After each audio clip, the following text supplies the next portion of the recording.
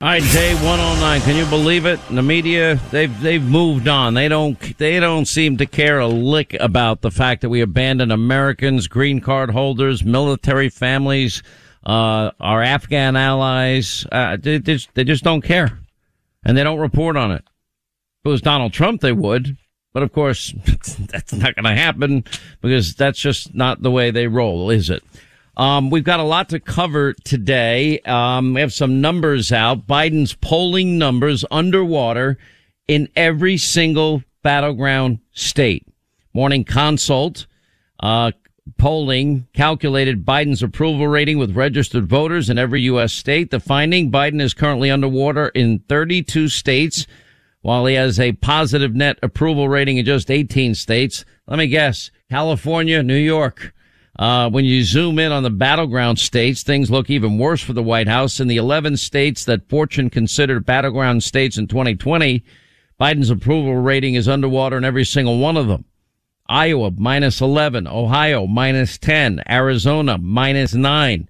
Those battleground states followed by Wisconsin, -7. Pennsylvania, -5. Florida, -5. North Carolina, -5. Michigan -4, Nevada -3, Georgia -3, New Hampshire -2. If in fact that held for 3 years, he'd lose in a 316 to 222 electoral landslide.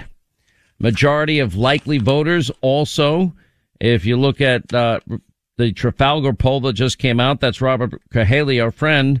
Majority of voters, in fact, blame Biden for the divisions among the American people. Anyway, to what extent do you believe Biden is responsible for the divisions of the American people? Yep, 54.2% of likely voters believe Biden was responsible for these divisions.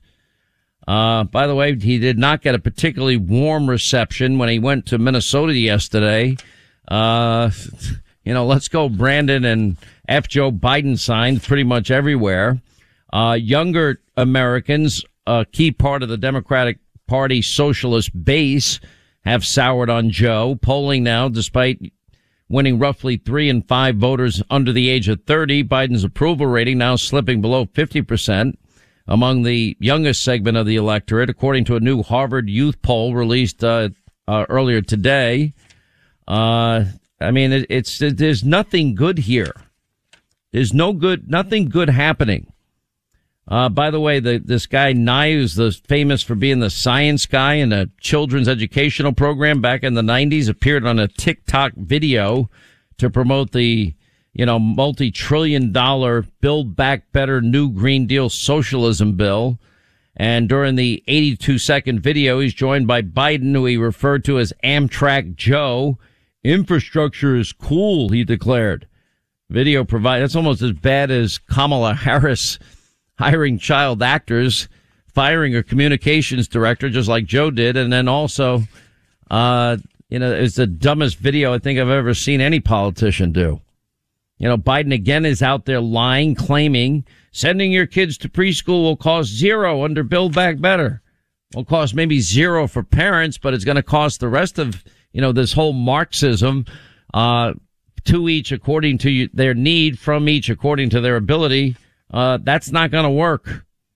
Let them buy cars. Buttigieg, by the way, has been blasted for urging Americans to get electric cars to save on fuel costs. Well, why don't we go back to the energy independence policies? That's the thing about Afghanistan. We can go rescue. We can make a deal with the Taliban. If you let our Americans out, or we're going to bomb you into smithereens. We'll destroy you. We could do that. We can control the border.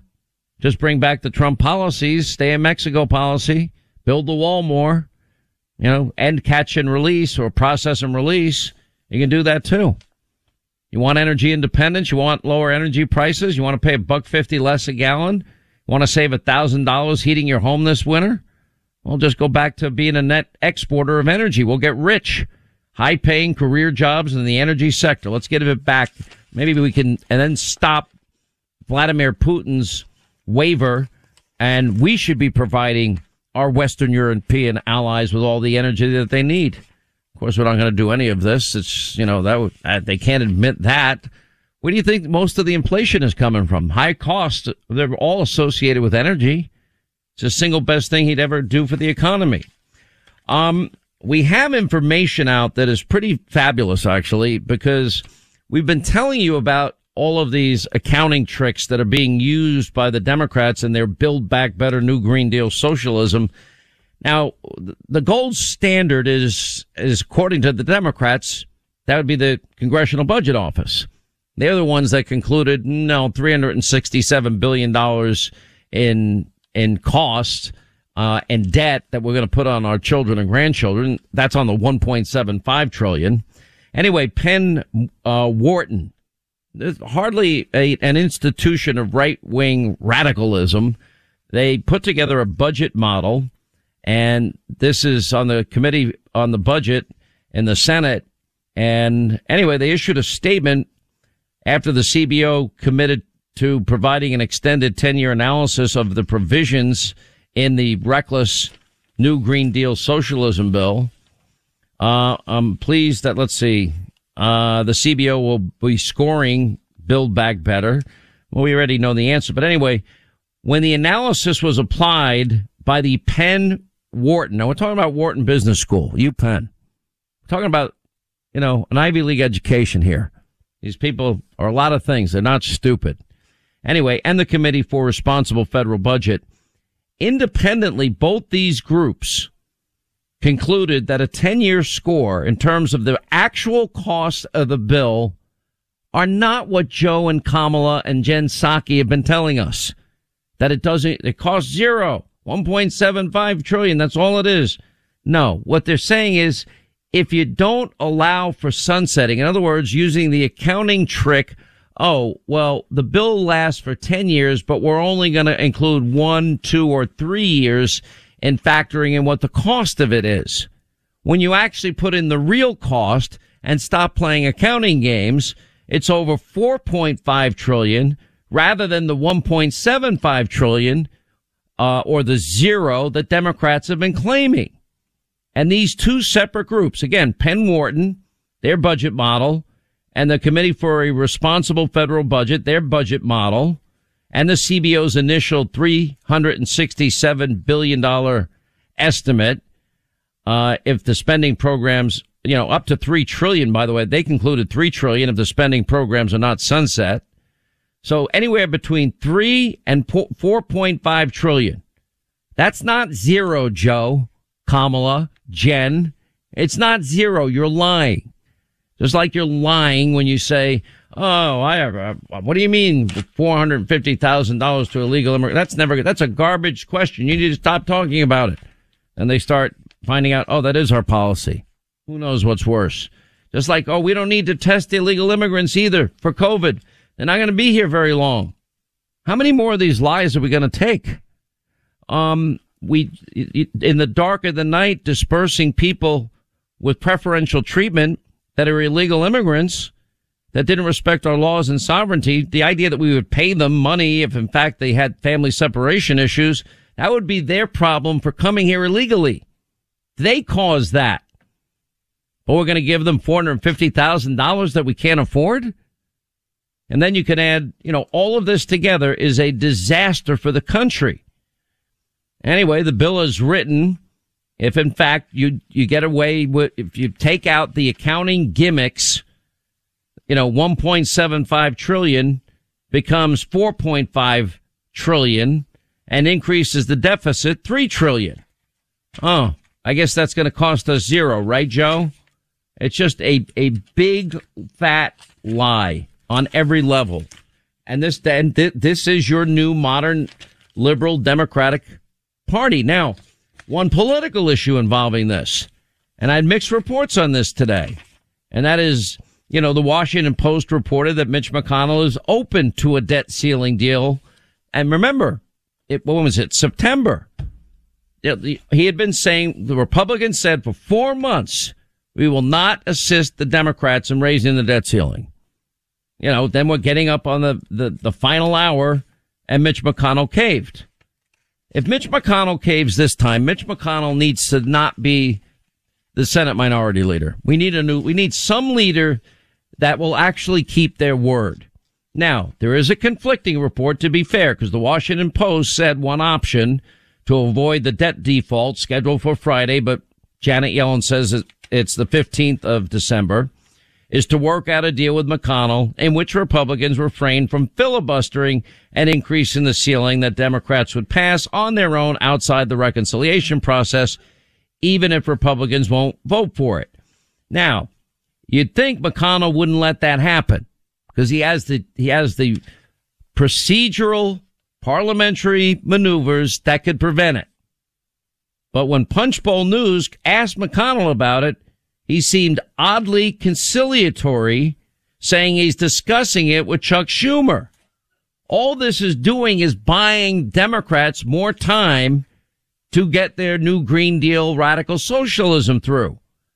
The very opposite of what we ought to be doing for the country, the economy, a 31-year high with inflation, high energy costs, high heating costs, and everything else costing more because of Joe's not only economic policies, but his energy policies. Now, on the other hand, publicly, Mitch is saying something else. And this was on Fox Business. He says, since Democrats decided to go it alone, they will not get Senate Republicans' help with raising the debt limit. I've explained this clearly and consistently for over 2 months. But, this now goes back to him making the same promise before. I've explained it. We do not have divided government. Democrats don't need our help. They have every tool to address the debt limit on their own. McConnell's comments upped the ante between the two parties. And in the end, last time, McConnell caved. The Freedom Caucus has written McConnell and said today the House of Representatives will pass over our objection a continuing resolution to fund the government without ending any of Biden's very damaging, un-American, and in worst cases, unlawful vaccine mandates. As you know, the current government funding mechanism expires Friday night.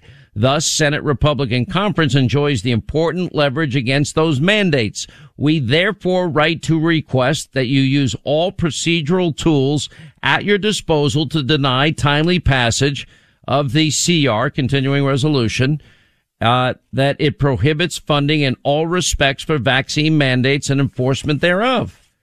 I think they're on to something. That's actually called fighting. Now, my guess is, and by the way, Donald Trump is urging McConnell not to cave again. He rebuked McConnell for having given the Democrats a pass the last time. Mitch and Republican senators had them beaten, didn't know it. We ended up with an infrastructure bill, which is only 11% infrastructure. And worse, he allowed a splitting of the bills with 19 votes, including himself, which makes the Democrats' path for even a worse bill much easier. Use the debt ceiling, Mitch. Show strength and courage. Our country's being destroyed. President's right. We'll see what happens. Stay tuned. I don't have a lot of faith in Mitch McConnell, and this is the last straw for me. Mitch McConnell caves on this again or doesn't procedurally stop it. It's the same thing. 800-941-SEAN. You want to be a part of the program.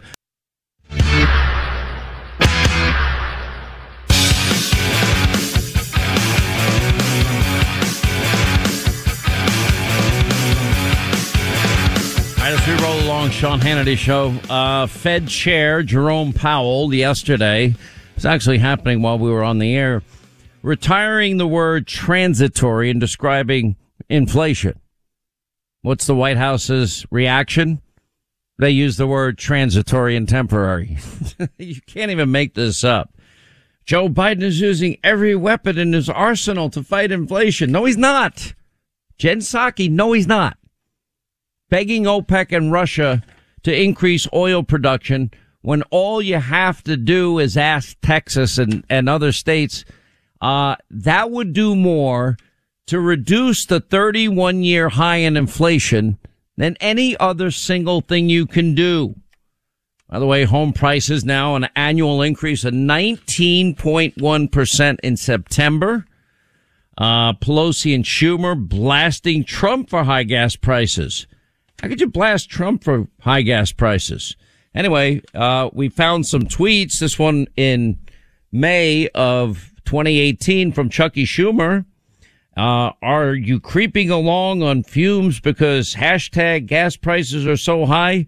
I'll join Senator Cantwell, Senator Menendez, Senator Markey, and push POTUS, meaning Donald Trump, to start fighting for lower gas prices for hardworking Americans, live in a few minutes.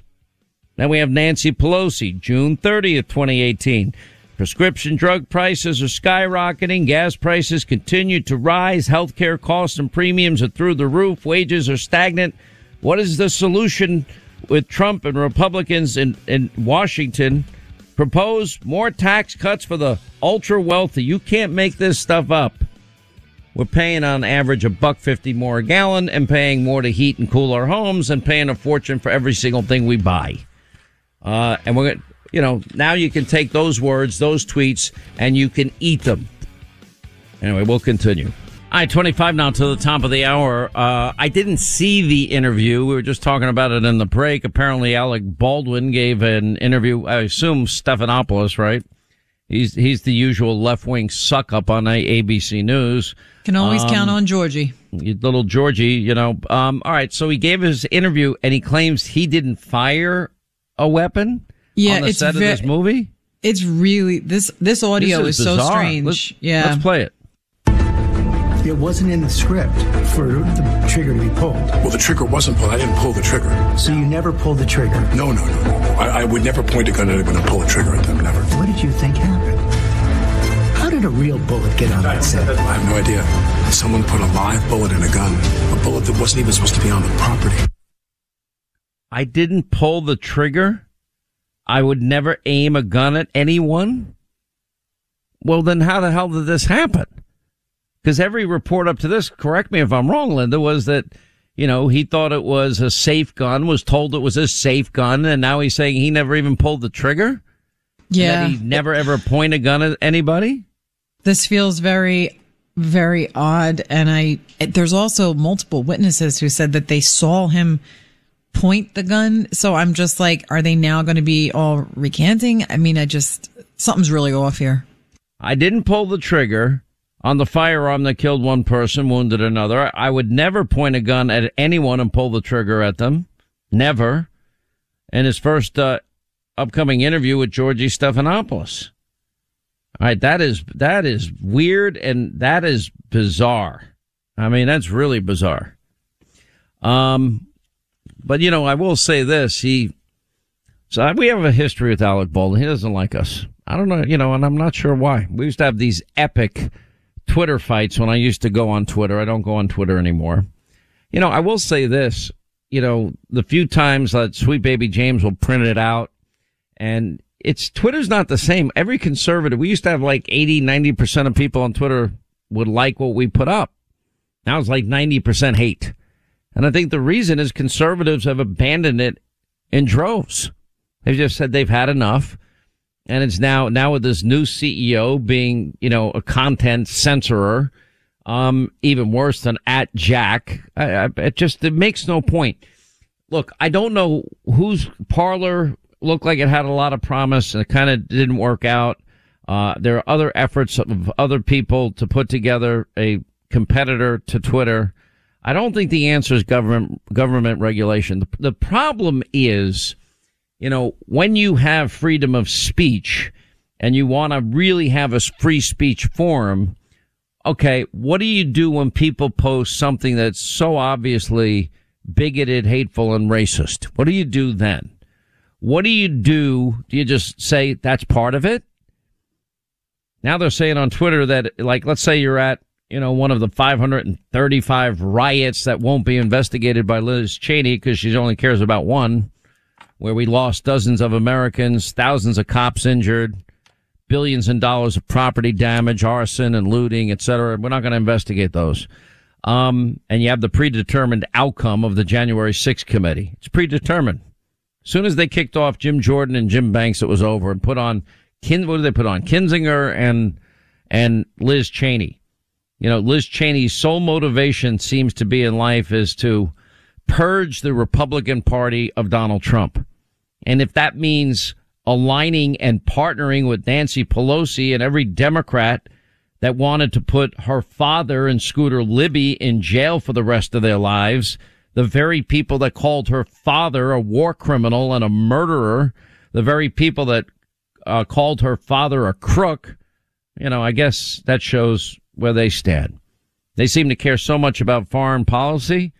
Where's the criticism of Joe Biden's not standing up for Taiwan? And Joe Biden's, now that we learn from Miranda Devine's book, sitting in meetings, doing business deals with the communist Chinese. Or of course, you're not getting the $1 billion until you fire the prosecutor investigating my son being paid millions with no experience. Not interested. Russia is now putting more troops on the border with Ukraine. Clearly, it looks like another Crimea in the making. That's another bad situation. Where's Liz Cheney on that? You live in Pennsylvania, Linda, so I do.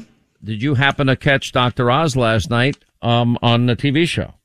Yeah, he was great. I mean, I think one of the interesting parts, about Dr. Oz and him running for Senate, and quite frankly, I'm all for any private, practice, business person, truck driver, average Joe. I'm not a politician running for office because I think they're going to be a lot more in touch with their constituents than any politician that is running around, in office and they're just in there for perpetuity. They don't care anymore. Somebody like a Dr. Oz, that was the wild card with Trump. So I had a kind of similar experience, a little bit different than when Donald Trump was thinking about running. And, I'd known him for, however many years, 20 years maybe at the time. I don't remember. And anyway, and he was thinking about running, and we had these, never ending conversations. At one point, they became almost like nightly. And this was him and I just talking about issues. And there were things that he actually, convinced me of were good ideas. For example, if we're going to fight in Iraq, then we ought to take their oil, for example. I'm like, yeah, we ought to give it to the families of those that have fallen, aiding and assisting in Iraq getting their country back. Yeah, I agree with that. They should have to pay us. Just like China should have to pay the whole world for this virus that they unleashed on everybody. And Fauci, frankly, his knowledge, he just keeps lying. I think Ted Cruz and Rand Paul have been phenomenal on it. There's one thing that really stood out, and he said this to me many times in the course of the discussions, because I said, listen, Dr. Oz, and I got to know him during the early days of COVID, because we'd always, me, I don't sleep, so it's 2 or 3 o'clock in the morning, and he would always be making calls, to European countries, late night Eastern time, early morning their time, and asking questions about anecdotally, what do you see working? Because we had nothing to work with at the time. I think it was April in 2020 when Dr. Daniel Wallace, who works at Cedars-Sinai, who had the largest lupus and rheumatoid arthritis practice in the country and was the premier expert on hydroxychloroquine, said that the risk of taking it is nil. Now, there was no evidence at that time, except anecdotally, that it might help. Turns out now there are multiple studies, starting with the Henry Ford Hospital study and then many other studies, 84% effectiveness in mitigating symptoms. I personally believe that monoclonal antibodies are by far the best and most underutilized weapon for people vaccinated and unvaccinated that get COVID. But anyway, so I got to know him then. And then at some point he started thinking about this political career, and we just started talking about politics.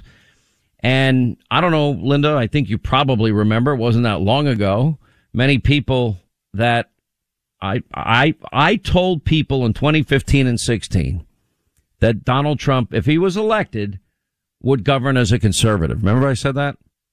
Yes, you did. I really should times. Name names because you know who they are. I mean, people that said they were my friend or people that I'd helped in their career in some way or, had a good relationship with.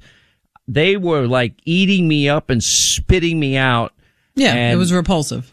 Well, but the difference was, and in a lot of ways, my job is to be honest with my audience.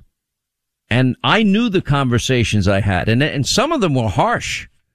There was a back and forth on issues, and I wanted to know for sure if he was really believed in lower taxes. I wanted to know for sure how he really felt about the bureaucracy and healthcare and energy. I mean, we had so many discussions about energy. And we did drill here, drill now, save, pay less, right? With Newt Gingrich. We've done this. How many years ago did we do? We did Get America Back to Work. I mean, that was a huge project that we did, the job fairs. We did that in 2010 to 2012. Then we did the Conservative Freedom Caucus and Conservative Solutions Caucus. We wrote that up in 2014. I mean, it's been nonstop. And I've been consistent. I'm like, so I would say that, and then he governed more conservatively than any president by far in the modern era. And that means the wall, and that means energy independence, and that means better, freer, fairer trade deals. I think foreign enemies, adversarial countries, hostile regimes, I think they had a genuine fear of him. He beats the caliphate, takes out Soleimani in an incredible, display of our military might. Baghdadi and Associates, the Al-Qaeda leader in Yemen. I mean, incredible accomplishments. The economy pre-COVID was record after record low unemployment rate for every demographic in the country, because conservatism works. So when I put my conservative credentials on the line, I don't do it lightly. Now, I have made mistakes. Ben Sass the ass is probably one of them. I mean, he convinced all of us. But there's something about Dr. Oz that really impresses me. His knowledge level. I mean, I've talked to a lot of people that want to run for office that have never been in politics, a lot of them. And everything that he said on the border last night, everything he said about COVID last night, everything he said about the economy last night, everything he said about judges last night, everything he said about energy independence last night, I agree with. And conservatism is not that complicated. And the policies work. I keep saying Joe could fix all of these problems, and that all these problems we're now facing, crises, if you will, were all preventable. But they're also something we can fix. As a conservative, if you haven't heard my 1-minute spiel, I believe in liberty and freedom and capitalism, our Constitution. I believe in low taxes, limited government, less bureaucracy, instead of putting a stranglehold on business. I believe in choice in education. Let the parents decide. I believe in free market solutions to healthcare, medical savings accounts, healthcare cooperatives. Of course, we're going to take care of the poor and people that can't afford it, and those with pre-existing conditions. We're a compassionate country. I believe that, we need conservatives on the bench, constitutionalists that respect the role of the other co-equal branches of government. I believe in free and fair trade, peace through strength. I think parents should have a role in our education. I believe in putting my hand over my heart and standing for the Pledge of Allegiance and proudly saying we're, one nation under God, hopefully, prayerfully, indivisible. We can resolve our differences. Liberty and justice for all. That we are guaranteed life, liberty, and the pursuit of happiness, not equal results. I want our borders controlled. This is not complicated stuff.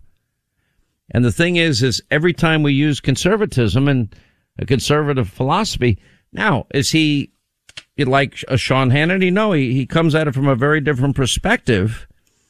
And anybody that's willing to give up the millions and millions and millions of dollars that he can make in syndicated television is usually like the highest paying jobs in TV, because he wants to serve the country. And he went into this long explanation about why he feels compelled and called to run, and what this country has done for him, and how broken the system is, and how he basically sees the problems the same way that any conservative would.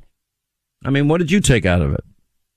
I think one of the most important things that I took from what he said, and I respect him. I mean, he was terrific on the show all through COVID and came on every day, no matter how little sleep he had gotten or how much work he had done. But I think the part where he said he wanted to give back to a country that had given him so much, and that, yeah, he doesn't have to do this. And yeah, it isn't because, he really does feel a calling, and that to me was very reminiscent of Trump. The first thing I said to him, I said, why would you want to put yourself through that hell? Yeah, because everybody, they're just going to trash him every day. I said, you're going to get the crap kicked out of you every day. You know his answer was, he goes to me, well, you get the crap kicked out of you every day. And I said, yeah, but I'm missing that ship that gives a damn. But you you signed up for this. Like, you love the media. That's what you signed up for. And obviously he does too. He has clearly a very successful, multimedia enterprise, doing what he does. But he said one more thing. He said, I want to serve. Yeah. And that struck me because all these politicians, they don't view themselves as servants, public servants. They don't. Oh God, no. They could care less.